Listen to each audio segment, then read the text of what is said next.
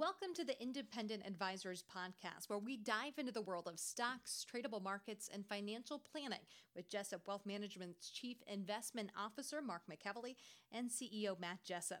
You'll hear tips, tricks, and strategies to address your financial well-being and, most importantly, conveyed in a way that everyone can understand. Here are your hosts, Mark and Matt. Hey everyone, welcome back to the 46th episode of the Independent Advisors Podcast, where Matt Jessup and I, Mark McEvely, bring you everything you need to know from the past week in the world of financial markets and financial planning. So good morning to you, Matt. Good morning, Mark. How you doing? I'm doing good. So got a pretty packed show for you today where we're going to, discuss again things that are going on in the news and current events from the week. Then move on to tweets and research that caught our eyes from the week, and then moving on to financial planning, topic of the week, and then we actually have 3 questions this week, Matt. So we'll get into those. I love that. Love it too. So and listeners, keep them coming. Yeah, keep them coming. So as always, we'll start by just taking the first few minutes to recap the performance for the month and the year of the major indexes that we track. And these numbers are as of the market close on May 12th, and this data is from Koifin. So the S&P 500 index down 1.45% for the month and down 11.07% for the year. The Dow down 2.39% for the month and down 16.58% for the year. The NASDAQ positive 1.42% for the month and up 0.49% for the year. The IWM ETF that tracks the Russell 2000 index is down 2.56% for the month and down 23.36% for the year. The Vanguard International ETF ex-United States down 0.58% for the month and down 19.39% for the year. The 3-month T-bill currently yielding 0.13%, the 2-year Treasury yielding 0.16%, and the 10-year yield sitting at 0.67%. So moving on, obviously these phased reopening across states, Matt, is going to continue to move on over the next several weeks. And here in Ohio, I know that yesterday on Tuesday, the 12th, retail opened up again, and then this Friday, bars and restaurants that have outdoor seating can open up, and then I believe next Tuesday is when indoor seating can open up. Correct. Obviously going to be at limited capacity to account for the 6 feet apart tables and, standing room and that type of thing. But so we're working towards, I think, something that's positive in my opinion. Absolutely. I mean, this has to happen in my opinion as well. You got to start reopening things. So, to kind of remind listeners, let's go over, in our opinion, the 8 things that we feel the market is going to be monitoring and kind of pegging its value and performance off of in the near term. Mm-hmm. Okay. So last week, listeners, we listed out 8 things that we said that, in our opinion, the market was going to be continually analyzing. So I would like to go through those, Mark, and let listeners kind of rehear those. So I'll start off. So first, how successful or not antiviral drugs will be in driving the mortality rates lower. Now, you've been saying for a while, and I absolutely agree with you, that we need some sort of a therapy that if someone does become ill, that they're not going to die. Right. Something that people can get confidently, or they know confidently that they can resume their normal lives, and if they get it, they can effectively get treated. And it doesn't have to be the vaccine, but 98, 99% effectiveness in treatment, I think would provide a lot of confidence. Makes complete sense to me. So the second thing is, will states open up quick enough to preserve jobs and small businesses? This is a biggie, because it's a double-edged sword right now.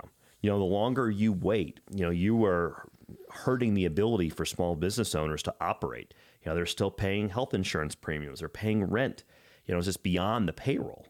And so, there's an issue with that. Yeah, I listened to a podcast of a guy that owned a restaurant, and he said that he's doing out in LA. Remember, that he is doing 10 to 15% of the business that they normally do.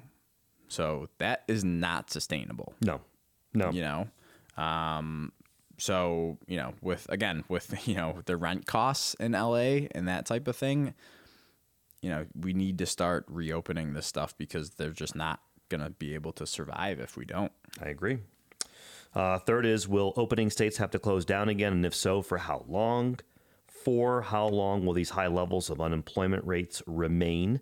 I'm going to be covering that here in a second with my tweets and research. Next, will we have a second wave of COVID this fall, winter? If so, how bad? 6, how will consumers and businesses spend the rest of the year? 7, how long will it take to develop a vaccine? And 8, when does the market turn its focus back to the presidential election? All good questions. Yeah, that's going to be interesting. And so, listeners, I think this is good to list these out for you because at the end of the day, this is what Mark and I think the market is going to be focused on. And with that being said, these questions are important to continue to kind of watch, right? Yeah, and usually around this time, we're pretty in full force in election cycle and in the news and everything, and we've heard crickets about that. Absolutely. For the past couple of months. So it'll be interesting when the focus does come back to that. Yeah.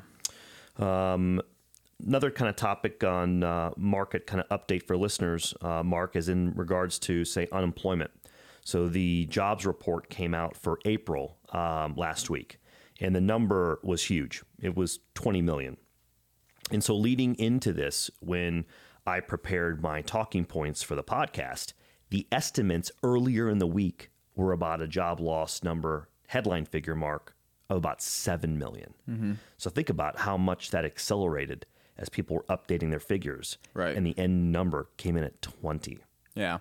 And I don't mean this in a heartless way, but do you think that it was so underestimated because they didn't account for, people wanting to remain on unemployment or get on unemployment because they would actually be making more than, what they would be making at a job or at their current job? No, Mark, I think it's a valid point, and it has to be thrown out there because at the end of the day, that's a fact. Right.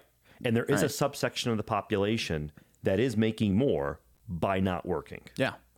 And so I think that that's a risk for that subsection of the population because as things reopen and jobs, let's just speculate for a moment, jobs are plentiful.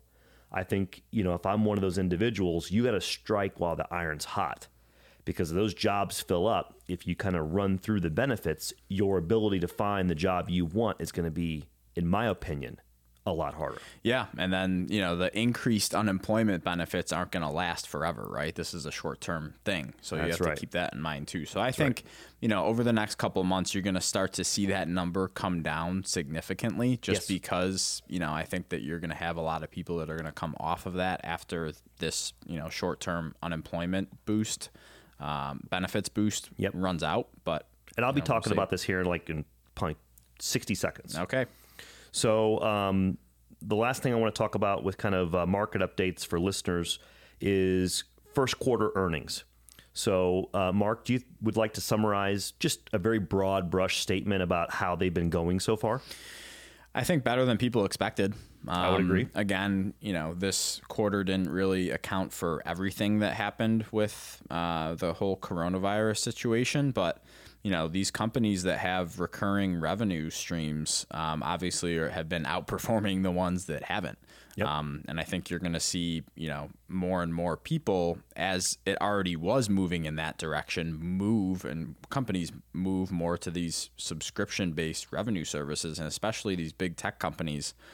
A lot of their stuff hasn't been really affected that much.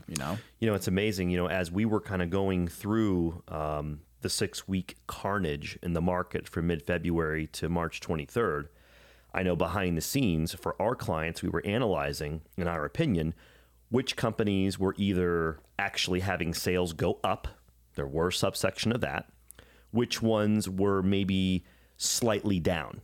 And as the carnage happened, when the market bottomed on March 23rd, the names that kind of showed up on that list were the first to bounce back as the market recovered.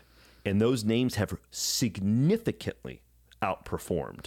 since that time period. Yeah, and it makes sense, right? I mean, I just quoted the NASDAQ. The NASDAQ is positive for the year, and all the other industries Yeah, you said small caps. caps are still down like 23%, you said? Yeah, all the other indexes are negative for the year. International down 19. So that's another thing that we talked about this last week a little bit, but that makes sense, right? Companies that aren't going to be as affected by this, obviously they would be expected to outperform. They deserve to trade at a premium. Right.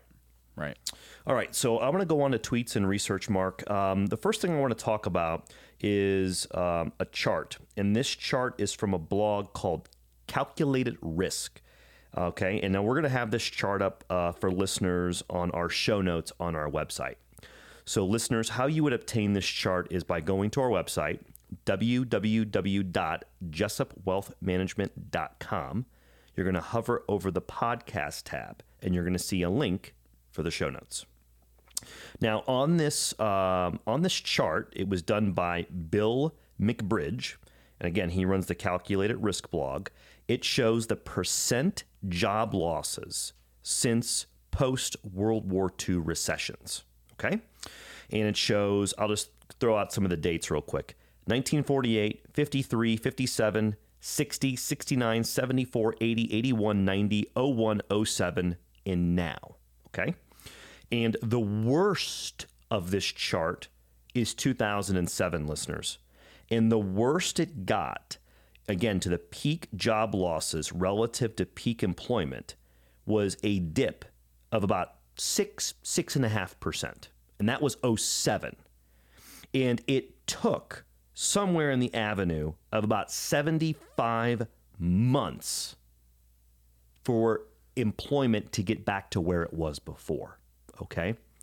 So this chart, listeners, shows that right now we are down 14% from peak employment. So it begs the question, is this going to be a V-shaped recovery, or is this going to be more elongated and take 75, 80, 90 months for us to get back to this peak employment? I have my opinion. Mark, I'll let you start. I think that initially, or at least the first bounce, I guess, is going to be sharp, and that's because of things reopening again.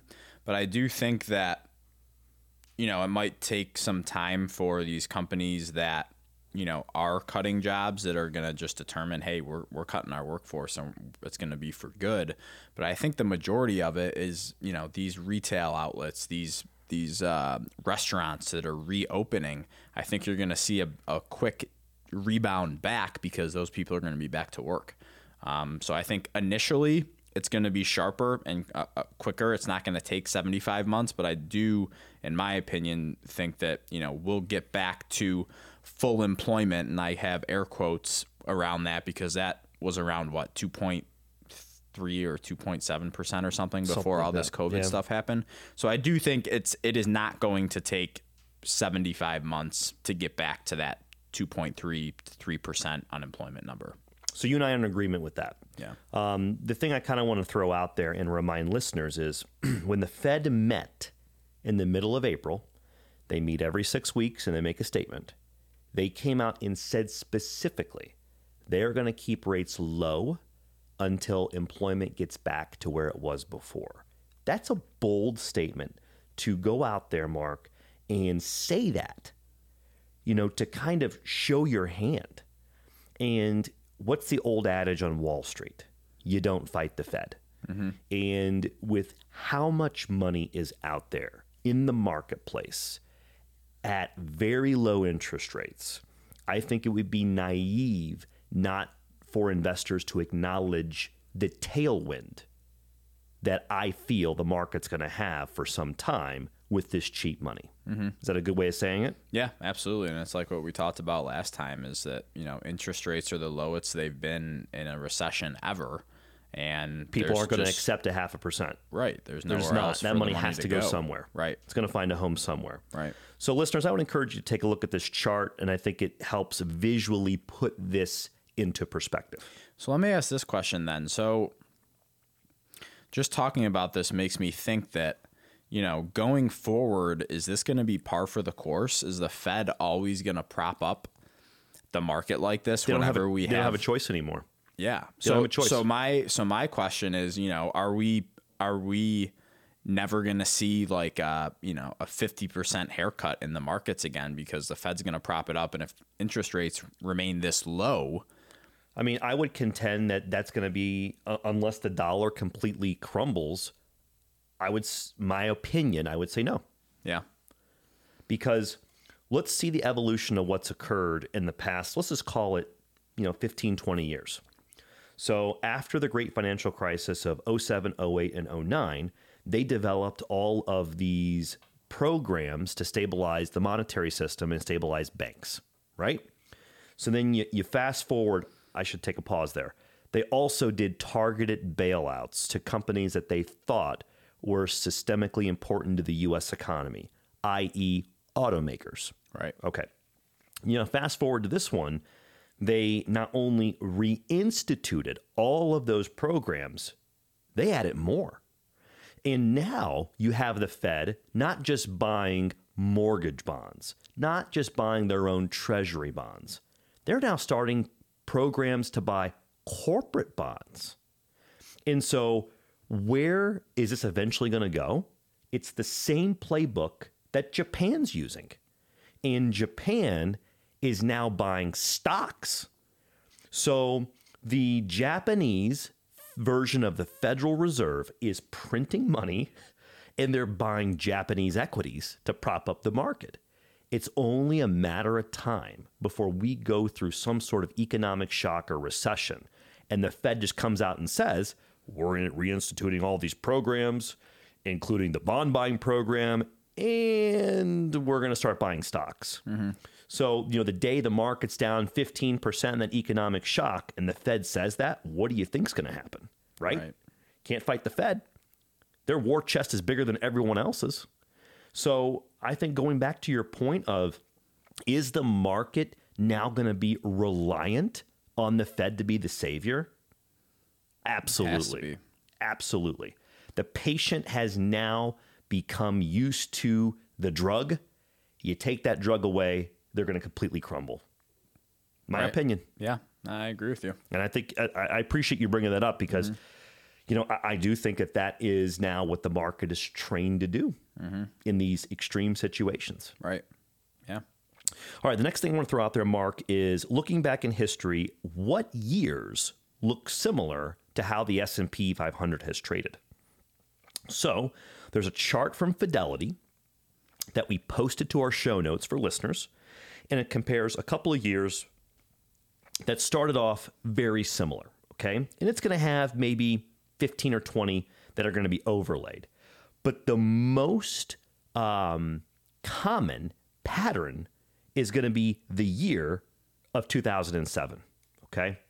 And when it kind of overlays the how 07 ended and where we are at now, we definitely are on the road to recovery, but it still shows a lot of bumps and still short-term corrections when you compare that. Mm-hmm. That's why I wanted to throw it out there for listeners, is because they have experienced, since the end of March, a relatively straight up, okay?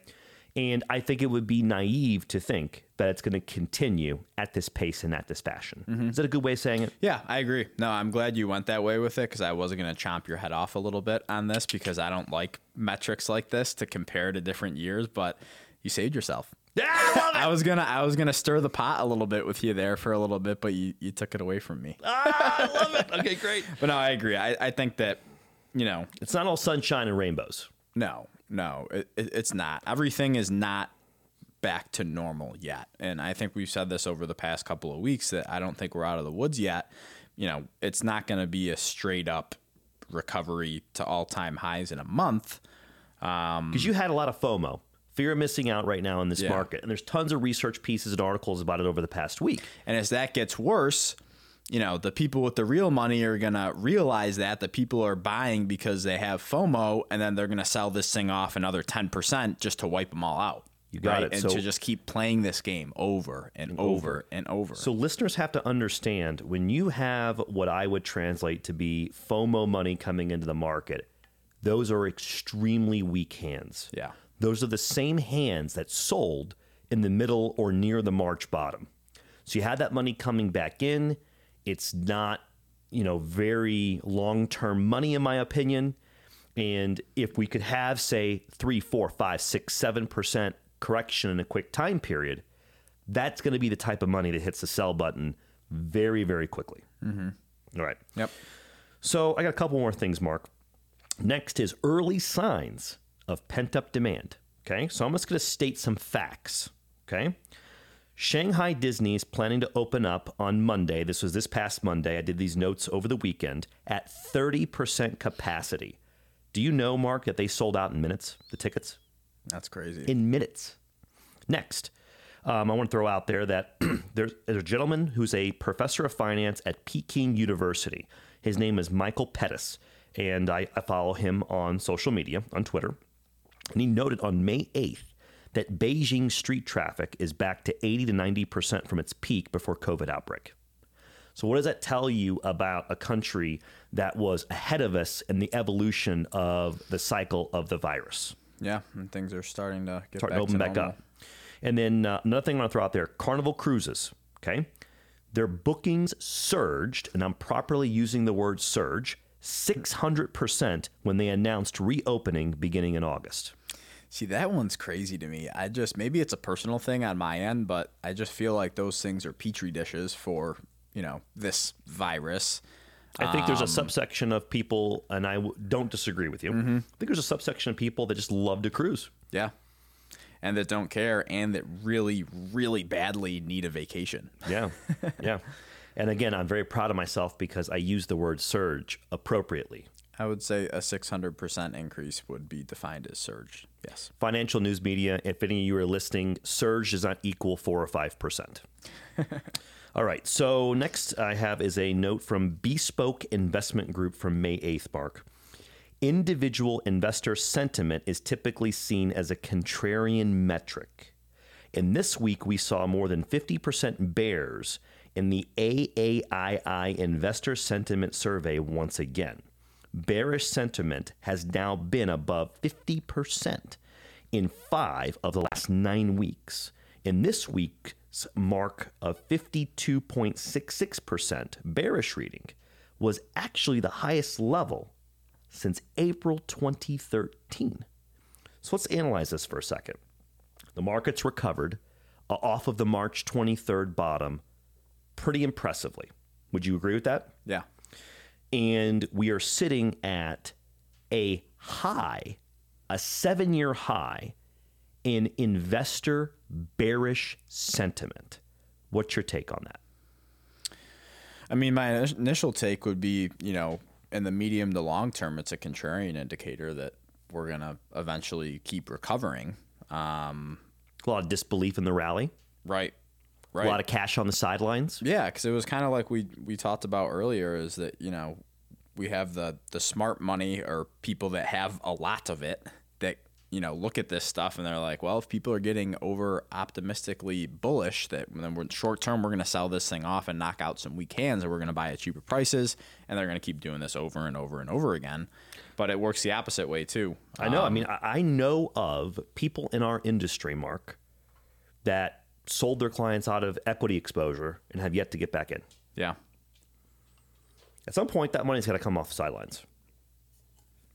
And, again, looking at this contrarian indicator, that just shows you the disbelief in the market and also tells me there's a lot of dry powder on the sidelines. Yeah. Climbing the wall of worry, so to speak. I love climbing the wall of worry. It's one of my favorite things. Yeah. I don't disagree with you. All right, Mark, I'll send it back to you, sir. Okay, so moving on to the financial planning topic of the week. This week's topic is Social Security. So for a long time, I think there's been a misconception on how Social Security works, number one. And people have this massive fear, Matt, that the program won't be around by the time they retire. I think that's very widespread, I would say. And Ben Carlson wrote a piece on his blog, A Wealth of Common Sense, on May 7th on the subject. And again, I'll link to this in the show notes. But I think that he makes a good argument for why he believes Social Security will be around for a long time. And after going through this, Matt, we'll see if you agree or disagree with his argument. Okay. So starting off, Ben says, many young people assume Social Security is either a Ponzi scheme or simply not going to be around when they reach retirement age. The Social Security Act was signed by FDR in 1935 as a response to the widespread unemployment and poverty created by the Great Depression. It was also seen as a way to help older Americans feel more secure in their finances. Yep. People are living longer, and many of the 73 million baby boomers are either already retired or getting to retirement, or planning on retiring in the coming years. That's going to put some strain on the system. The Social Security Board of Trustees puts out an annual report with updated stats and estimates to show how the program is holding up. They predict by 2034 there will be more retirees taking money out than workers putting money back in through payroll taxes. So it's understandable why millennials would be worried. There is a Social Security trust fund, but it's not like it sounds. It's not like it's completely gone by 2034. It will still be close to 80% covered by payroll taxes. They even estimated this out to 2094. A lot could change by then, but payroll taxes are still estimated to be covering 73% of payouts. At that time, in 2094. In 2094. I mean, they're not telling you that. Right. You just keep hearing, oh, it's going to run out of money at this date. Yeah, the fear-mongering. Yep. So he lists 3 reasons why he really believes that, Social Security is going to stick around. Number 1 is that too many people rely on Social Security. Yes. So the Center on Budget and Policy Priorities estimates that 3 out of 10 elderly Americans would be more or less broke without the help of Social Security, and more than 10 million elderly Americans have been lifted out of poverty because of the program. The program also acts as one of the biggest sources of retirement income for many Americans. Roughly half of the senior citizens get at least 50% of their retirement income from Social Security. Around 1 in 4 seniors receive 90% of retirement income from this program. So a lot of people depend on this for income, and if you just wipe that away, not going to happen. Not going to happen. Number 2, he says there are simple fixes to the program. The way your benefit is calculated is based on how much you earn over the course of your career and the age at which you begin taking benefits. To avoid angering the senior demographic, the government could increase the retirement age for younger people, or they could adjust the earnings cap or payroll taxes or the cost of living adjustment. Or the government could always cut back their spending in other areas. And in parentheses, he says, who am I kidding? They'll probably just pile on more debt. That's probably true. Ain't going to happen. The third reason he lists is that government spending is only constrained by political will. So we literally, as we have noticed over the past couple of months, cannot run out of money. Nope. And unless there's term limits, no one's going to make a tough decision. Right, exactly. And this is what he alludes to here in this third point. So the only way Social Security will not be there for millennials is if the government decides it's not a priority. The Social Security Trust Fund is really just a form of mental accounting. What politician in their right mind is ever going to try to take away retirement income from their voters? Ding, ding, ding, ding, ding. It's possible your benefit will be reduced in the coming years, or you'll have to wait a little longer to start drawing distributions, but I feel fairly safe telling millennials they can plan on receiving something from Social Security in retirement. So I think this is a pretty good piece and pretty simple for people to understand. That I think that it's one of those things where there's too many moving parts and it affects way too many people to have this thing just ripped out from under everybody. I agree.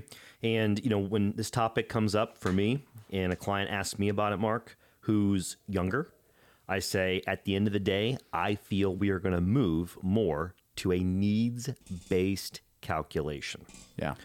And what that means for listeners is they'll have some sort of formula that your prior year AGI, or your adjusted gross income, whatever that number falls in, you get a certain percentage of your Social Security that you were due.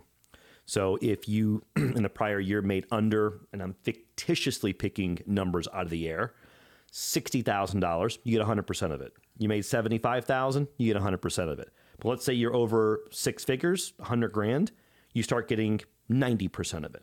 When you make 150, you get 80% of it, to the point where, say, the lowest threshold is you get 50. Yeah. And in my opinion, that's where I think is the most, I guess, way of a politician not upsetting people. Mm-hmm. And I think that's where the puck's going. Yeah. Yeah. And I'm not against that at all. I think that is, pretty fair in my opinion. So I don't see another way to do it. Yeah. No, I agree. Okay. Like we said before, we have 3 questions this week, all from Matt. So Matt, thanks for sending in your questions and keep them coming. Thank you, sir. The first one, Matt says, how concerned are you about the overall valuation of the market currently? Forward PE ratios for the S&P 500 are some of the highest in the last decade plus. And as stocks continue to rally while large swaths are likely to continue to have challenges to earnings, these numbers will likely continue to rise. Does valuation even matter in the current Fed Reserve environment? And my first response to that is we talked about this a little bit last week, Matt, and I think we're in an environment that, earnings don't matter as much right now, compared versus what the Fed is doing, providing this liquidity to the market. So I think the focus is going to be more on the Fed and what they're doing rather than earnings and valuations at this point. The other thing I'll throw out there is there's 1,010,000 different ways that you can measure richness of valuations. It's not just price to earnings ratio, right? So you could look at price to earnings, price to book, and earnings before interest and taxes to total enterprise value, and you can get 3 completely different valuations, right? So I think you just have to be careful on, what you're using to measure the valuation, because my personal opinion is that PE ratios really don't do much for me. I guess they could be helpful, but that's just my personal opinion. Yeah, they're a data point. Yeah. I have two comments to this, Matt. From my perspective, I agree with everything Mark said. First is in my opinion, we are in a stock picker's market. This is not a market, in my opinion, that I think indexing is going to do as well as an active manager. I'm biased. I'm an active manager. And I wish I could say more than that. How happy I am right now and compared to the indices, but there are certain compliance things I can and cannot say on this. Next I'll say is this. When you look at how low interest rates are, okay, you're going to have a lot of money chasing very few areas. And I think that warrants, in general, a higher valuation. What do you think, Mark? No, I agree. So with that being said, I think that it's dangerous to paint a wide stroke brush across the whole market, Matt. And I think this is more and more a stock picker's market is the best way for me to kind of throw that out there. What's the next question you had? What are your thoughts on stocks with, in quotes, safe dividends or the dividend aristocrats to outperform the overall market if interest rates seem to be continually kept at or near zero? This is a dangerous one. Yeah. Clearly, not all companies will continue to pay out or raise the dividend, but do you expect money to flow towards more defensive stocks which promise a yield well above the 10-year? And here's my thing with this, Matt. ExxonMobil is considered a, in quotes, safe stock that pays a really good dividend, but look at their performance year to date or over the past 2 years or even over the past 5 years. So what people have to remember is that if, let's say, the dividend yield is, 10%, right? And that's, the dividend divided by the share price. If the stock is down 20% for the year, you're losing money. So it doesn't really matter what the dividend yield is. So I think people have to be really, really careful with thinking that these companies that pay these awesome dividends are going to be safe from the market turmoil. And I personally don't believe that, in my opinion. So I agree with everything you said, Mark. Matt, I'll throw this out there as well. The issue I have with some of these names in that specific area is that, again, general statement, their balance sheets are bloated with debt. Their growth rates, in general, are lower than a lot of other names, and that's a recipe for disaster. So you're trying to attract the investor just for the income, right? And how has that worked out, Mark, in general, the past 5 years? Not good. If you compare, maybe this is a chart that we can pull up, but if you compare, growth to value to momentum to dividend yield, growth and momentum have significantly outperformed value and companies that have higher dividend yields. Correct. And that's the reason that. And a lot of it has to do with areas they're in, their growth rates, their balance sheet makeup. So I would be cautious. Yeah, me too. Good way of saying it? Mm-hmm. Okay. What's his next question? So the last one Matt has for us is, do you guys expect more inflation in the near future with the creation of trillions of dollars out of thin air in a matter of weeks to months? How do you feel about gold right now or something like Bitcoin? Not sure if I've ever heard you guys talk about crypto on the podcast. You want me to go first? Go ahead. So inflation, in my opinion, is not a matter of if, it's a matter of when, Matt. And you can't print this type of money and not have a side effect at some point. Now, with that being said, it's early. I'm going to give you my best educated guess. I'm thinking minimum 18 to 24 months before you start to see major inflation. That's the earliest, in my opinion. Yeah, I think it's more of a long-term thing than a short-term But it thing. will happen. Mm-hmm. And so they're going to have to combat that with higher rates. Yep. Okay. Now, when it comes to, let's throw a category of alternative investments, the question of gold, crypto, etc. I'm not a fan of gold in general. You can't eat it, and it's only worth what someone else is willing to pay for it. It doesn't make anything.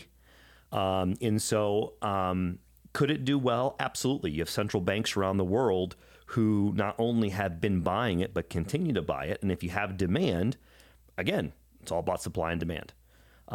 So I'll sit there and say, I think there are better avenues, but it could do well. But for me, it doesn't produce anything. You can't eat it. Not a fan. Mm-hmm. Is that okay for me to say? You think? Okay. Yeah. So when it comes to crypto, I would say this. In this current environment, my opinion, it is the same as going to Vegas, going to the roulette table, putting money on red or black. It's anybody's guess how this is going to turn out, and you got to go into that knowing you're probably going to either do really, really well or you're going to do really, really bad. And so invest proportionally to your risk tolerance with me saying that. That's the best way for me to articulate it. Yeah. I'll turn it back to you. I agree. I'll make one point to try to stir the pot a little bit, I guess. Just Poke try to get something going. I do think from like a diversification standpoint and trading different markets, I think it could be helpful to add something like a Bitcoin or a gold to the portfolio in addition to international equities, U.S. equities, small, mid, large, commodities, whatever you have. So I think from a diversification standpoint, it could help. But from the other side of the coin too, diversification doesn't necessarily mean performance is going to be that much better or any better at all. Yeah, I think if you're going to allocate that, again, you have to allocate it proportionally to your aptitude to lose all the investment. Yeah, and that's my second point that I want to make is at least what I've seen with newer products or newer types of investments, I think people tend to get very emotionally attached rather than if they just held an ETF or if they just held, a couple stocks here and there. And I think that's what you have to be careful about with the Bitcoin crowd is that you get very emotionally attached and you don't follow your rules and you can lose your shirt. Yeah. And I'll say this, Matt, I want to give you some full disclosure. On my Quotron, I do watch the price of gold. I do watch the price of Bitcoin on my Quotron. Why? Because it doesn't affect investor sentiment. And I do want to stay open-minded to the fact that if we start to see those names truly trade more in a safe haven fashion, and I'm talking a little bit more about crypto here, Matt, I'd be open to it. So I don't want to come across that, listen, it's dead to me. I'm not going to revisit it. It is something that I watch on a daily basis, Matt. It's just right now with the volatility profile that especially crypto has, for me, it just doesn't fit my risk reward. Yeah. No, I agree. And unless we, like you mentioned earlier, unless we see the dollar collapse, I'm just not interested right now, I think. And I think that there's just a lot of like mysteriousness to it, I guess, if that's the best way to say it. Like I would say 85% of the blockchain, I completely it's over my head. I don't understand it. I don't see how it's going to be of better value than what system we have right now. And maybe that's just me being naive, but until the dollar is no longer the reserve currency of the world, I just personally just don't get it. And talking about the reserve currency, I know we're starting to go down a rabbit hole, but when times are not, say, volatile. So let's go back a couple of years. There was talk that, the EU could, the euro could be a valid, it's going to be the world reserve currency, not the dollar. And, that was out there for a while. Then the talk was at some point, could the yuan, the Chinese currency, could that be the reserve currency? Then you have these economic shocks, and Mark, where does all the money flow to? Dollar. And so that just proves, in my opinion, hard data, the reserve currency, being the dollar, is not going anywhere anytime soon. Yeah, I agree with you. There. Well, thank you, Matt, for sending in those questions for us this week. We always like that because, we just read them as they are and it's not scripted. So you get our raw and honest opinion. I love the Q&A time. Before we wrap up, Matt, anything else you want to leave?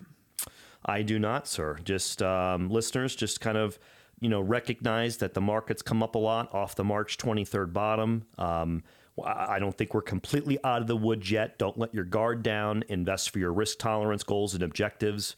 And just know that the market can go down. Yes, it can. All right. Well, thank you, everyone, for tuning in and listening to the 46th episode of the Independent Advisors podcast. If you're new, we hope that you go back and check out our full catalog of episodes. And for those returners, thank you for joining us again, and we will be back with you next week. Take care, everyone. Thank you for listening to the Independent Advisors podcast. If you're interested in hearing more, hit the subscribe button so you can be notified every time a new episode gets released. Feel free to share with friends, family, and follow us on Twitter at Jessup Wealth, Facebook, and LinkedIn. Mark and Matt will continue to share beneficial information on these social media sites. And also check out the podcast tab on their website.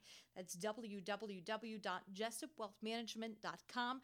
Here you'll find links to every episode of the Independent Advisors. Have questions or topics you want to discuss on the show?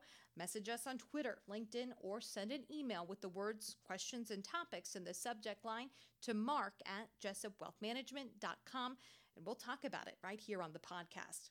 Certain sections of this commentary may contain forward-looking statements based on reasonable expectations, estimates, projections, and assumptions. Forward-looking statements are not guarantees of future performance and involve certain risks and uncertainties which are difficult to predict. All indices are unmanaged and are not available for direct investment by the public. Past performance is not indicative of future results. This podcast is provided for general informational purposes only and does not constitute either tax, legal, or financial advice. Although we do go to great lengths to make sure our information is accurate and useful, we recommend you consult a tax preparer, professional tax advisor, financial advisor, or lawyer regarding your specific circumstances. Investing involves risk, including the loss of principal. No strategy can guarantee any objective or goal will be achieved. Advisory services offered through Commonwealth Financial Network, a registered investment advisor.